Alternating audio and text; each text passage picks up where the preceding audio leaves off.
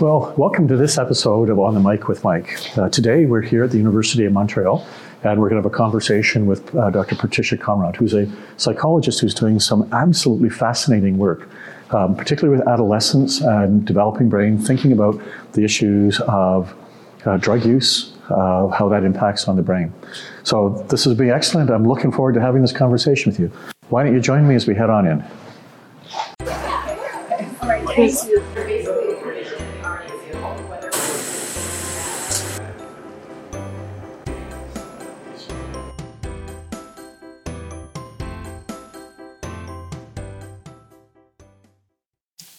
So, Patricia, welcome to this edition of On the Mic with Mike. Really looking to have a conversation with you. I mean, you've got a fascinating research career going on. We want to explore a bit of that, and then we'll go past that a bit too as well. So, can you just tell us what is it that you do in your research?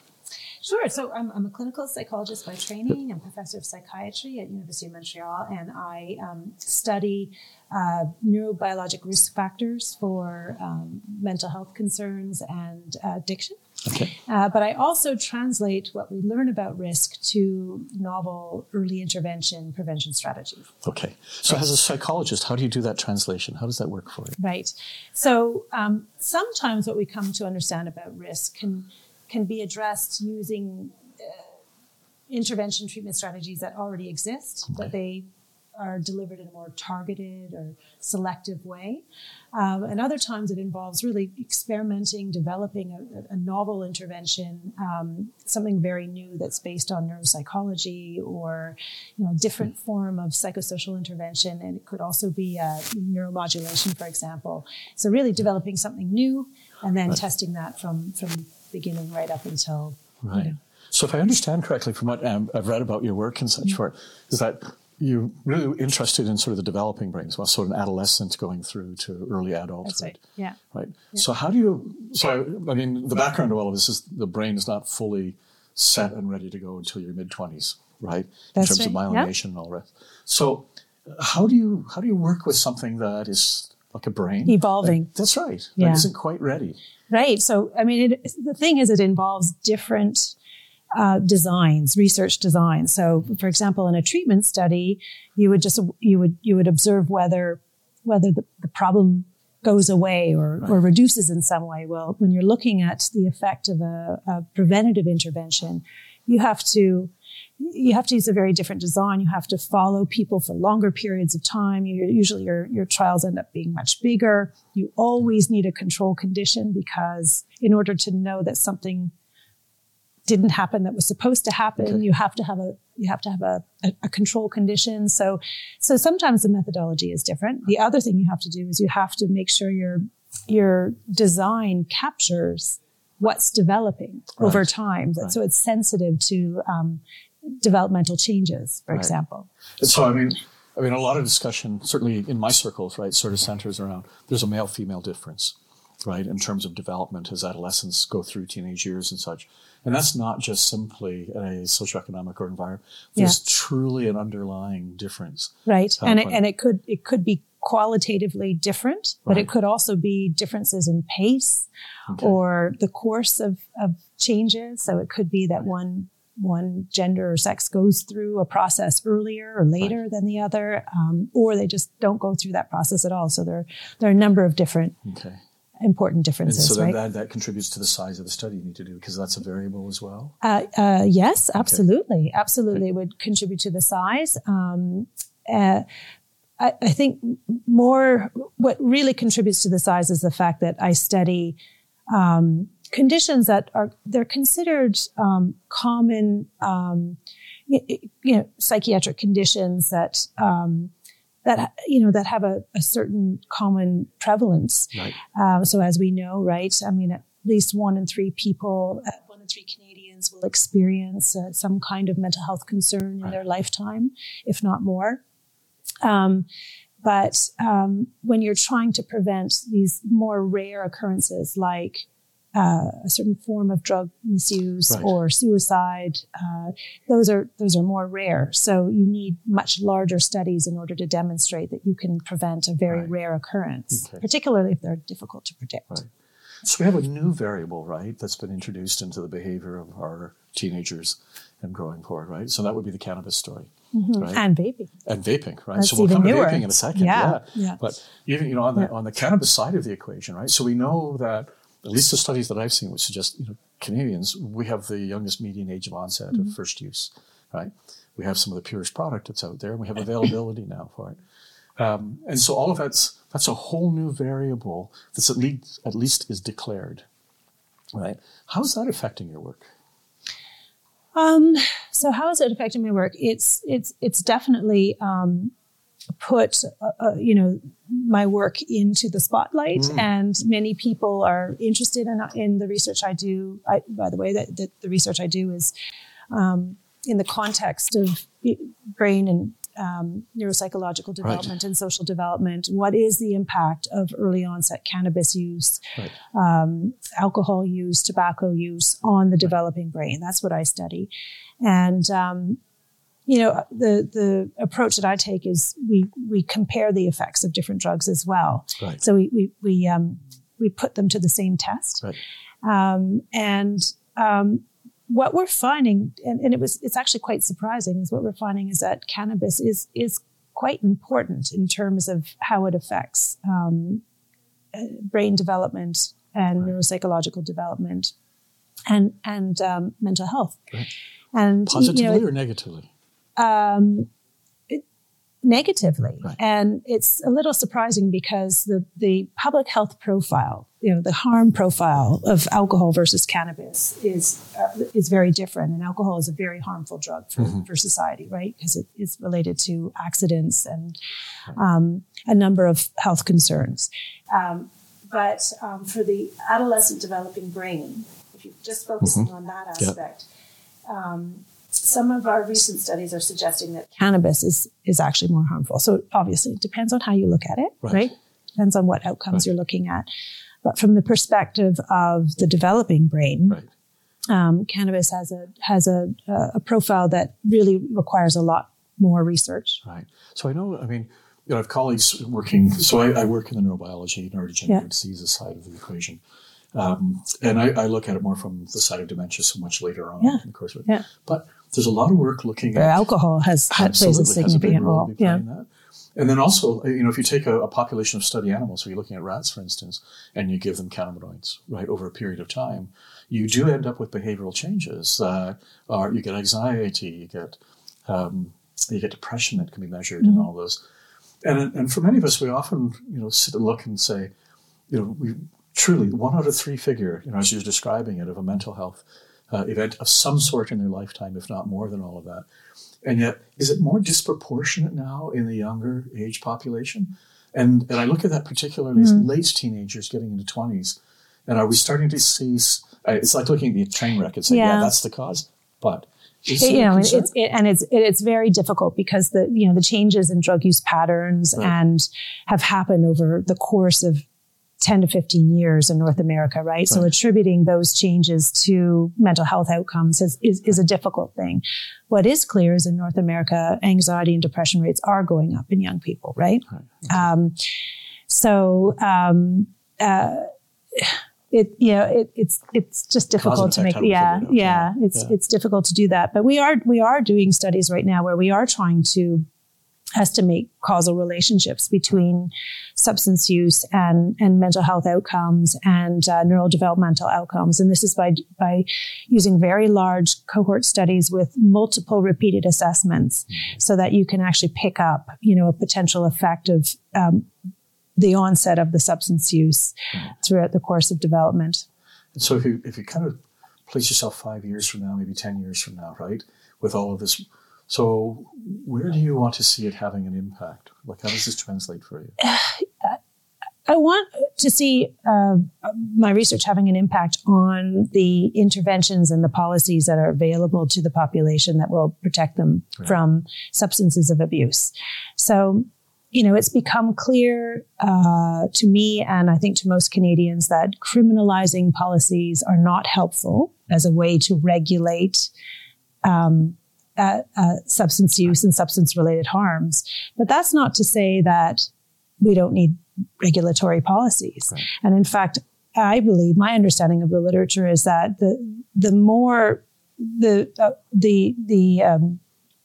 a population or a society puts limits on how accessible substances of abuse are, the more they're protected. Right. So somewhere between, decriminalizing and fully unregulated legalization, we need a whole bunch of evidence-based policies, and we need to understand those, but we also need intervention programs that are going to protect people who might be vulnerable to misuse substances or experience harm from substances through genetic processes, familial processes, individual personal processes, or cultural factors. Right. So how did you get into all of this? I mean, it's not only is it a fascinating area. It's a fascinating area. It is, yeah. But it's got to be all consuming, right? To be thinking about it. So how did you come down this pathway? I think I remember taking my first psychology course in junior college, which we call Cégep in Quebec. And I was a pretty good student, but once I was exposed to research on the brain, I just became absolutely fascinated and much more motivated. Okay. Because there is, from a psychology training, right, there's a break point at which you decide you're going to be purely as a clinical psychologist, or you're going to actually also take on a major research bent. And that's an active decision. Yes. And I mean, in Canada, though, I think we, more than many other countries, we've preserved the clinician scientist model in psychology. So most PhD clinical psychologists in Canada are still trained through a thesis-based PhD. And I still believe that's extremely important because there's so much that we have. We still need to understand and learn about the brain and about the interventions that are offered through clinical psychology. So I believe that any practitioner of psychology should still be reading literature, evaluating the outcomes of the interventions that they're offering. And I think you would agree that should be the case for all health sciences. Yeah. Agreed. Agreed. Right. So, but then to end up in this particular field, right? Looking at addiction management, how did you end up there? It was through the honors program at McGill University. Okay. Yeah. So as an undergrad in the honors program, you had to do a research study in your second year. And I went around to the different professors in the departments doing research. And as you know, the psychology program at McGill is really strong, fascinating research. But I sat down and heard and studied a little bit about what Bob Peel was doing, and Robert Peel, and he is an addiction researcher at McGill, and I found the work fascinating. And started there, and then have just continued from that point. And I just find what's fascinating about addiction research is that you can study it at the cellular level, you can study it at the molecular level, you can study it at a whole brain systems level, the individual level, the societal level. It's never dull. Okay, so if you go back, right, a lot of people I talk to, how did you get into all of this? Yeah. There's almost, you can back even further than that when they were younger, right? There was something in their life where there was a mentor, or there was somebody that was that it, or was there a mentor? Well, my mother is a psychologist, and so she's definitely had an impact on me. So when we were students, she went back to school and just plugged away at it until the point where she got right through to completing her PhD. Okay. So that's definitely had an influence on me. The same area of psychology, or did she? Different area, but she trained as a clinical psychologist, still practicing this day.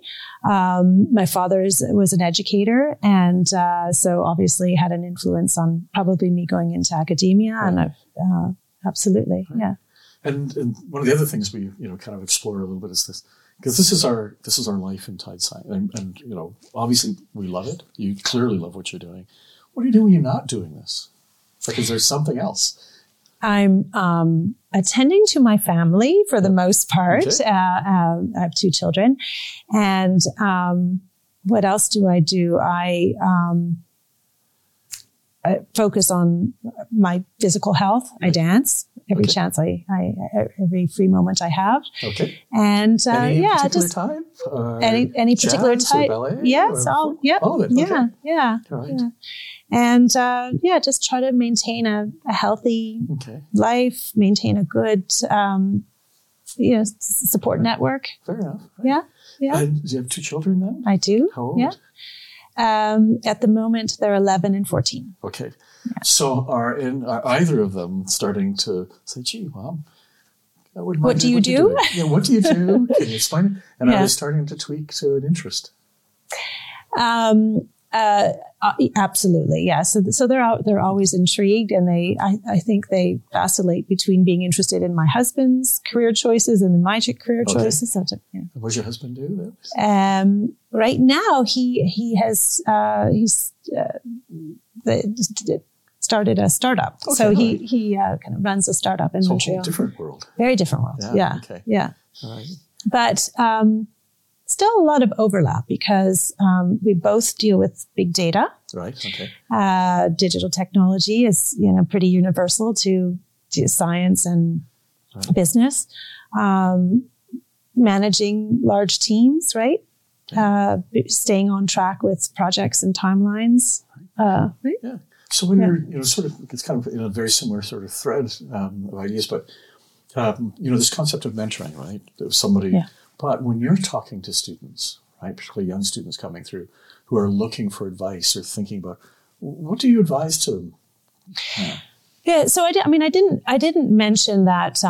I would say a very important mentor for me was a student, a couple of graduate students who were in the same lab where I began studying, who I continue to collaborate with today. And so, and that was very important. So what would I say to a student is really make use of and find a cohort of students who are either at the same level of study and make sure that you're interacting with your peers or using that network, but that you're also finding someone who's a couple of years ahead of you who can also kind of help guide you through some of the decision making, sharing information and so on.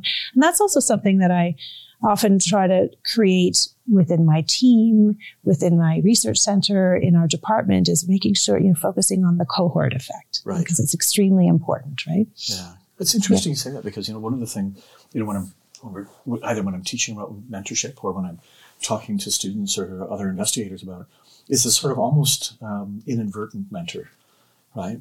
So there's the ones that are active mentors that you seek out or take an interest in you and spend some time for it. But there's also this sort of inadvertent incidental mentor, colleagues, friends who you're going to learn. Yeah, exactly. Yeah. That you'll learn something from as you go through. Yeah. And until you've been there and actually had a chance to experience that, it can be really, what are you talking about, right? For it. Yeah. And there are ways as a supervisor or as a leader to help nurture, without being the direct mentor. So, because it leads to, and I may be entirely wrong on the observation, right, looking forward, but, you get a sense right now that, particularly at the undergraduate level, there's more of a acuity to, I've got to succeed or I have to move forward to the next level. And so that sense of community isn't quite there, or I get the sense that it's not as strong. And I worry about it as we move into the graduate zone, right, for that. So for those of us, right, who are training or teaching, do you have tricks or tools that you use to try and encourage that mentorship? Yeah. I think that's where the research laboratory really does have a different culture, right? So maybe at the undergraduate level, there is quite a bit of competitiveness and some anonymity in some of the larger universities. Right. But once students get involved in a research lab, and that can happen as early as second year university, right? It's a very different experience. It's smaller, it's supportive. They're all working towards a common goal. Right. They're sharing resources. There's social lives also emerged from it. So I think that's another advantage and reason to encourage undergrads to get involved in research. It really changes your your undergraduate experience, right? I'm going to ask you a question that's going to make you flip forward a little bit, all right, as we go along here. And when I think about, so part of the work that I've done has been to look at frontal lobe, frontal disc-executive function and such. And that's a lot of the work that I've done too. Well, okay, so when I started, I think I've been around a little bit longer. The theory of mind wasn't even on the map, right? We kind of had this idea something was going mesial-frontal sort of behavioral sort of, and we really didn't understand the concepts of praxis, even so. I go back a little bit longer. So in the time period that I've been doing this, I've seen a fascinating evolution of our ability to understand how the frontal lobes are function and their contribution to the essence of an individual, right? And I would never have predicted that, right? Nor would I have predicted some of the imaging correlates as we start to think about neural networks, right? And how they tie in together. So you're in a different plane right now, right? For that, in the sense that that's all on your plate and all the imaging capacity that we've got and the ability to interrogate these regions of the brain. But what would surprise you if we were going to go 5 to 10 years from now? Are there things that we don't know about how the brain functions that if you could just spend infinite amount of time, that's where you would delve because it's going to tell us something we don't know? Do you think about that? What we don't, thinking about what we don't know. What we don't know. Yeah. Well, I think that one thing that's happening today is that we're redefining how we understand and measure psychiatric conditions, right? And there are the psychiatric and the traditional classification system and ways in which we refer to psychiatric conditions such as major depression, anxiety disorders, or psychosis.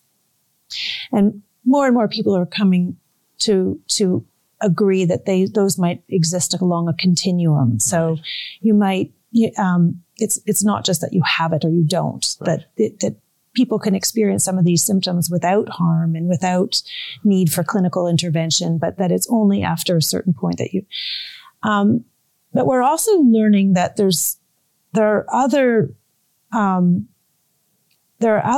of dimensions that impact on all psychiatric conditions, so that there's vulnerability to psychological problems, psychiatric conditions that isn't specific to one particular disorder or another. And as you can imagine, this hierarchical way of understanding executive functions, cognitive processes, behavior, psychiatric conditions, psychopathology, risk. So just beginning to understand things from a hierarchical perspective, it will really change the way we think about things, because it's really forcing us to not think just in a linear way, or to think about categories, but to think about multiple interacting dimensions, processes that are also structured in a hierarchical way. And so I think that, how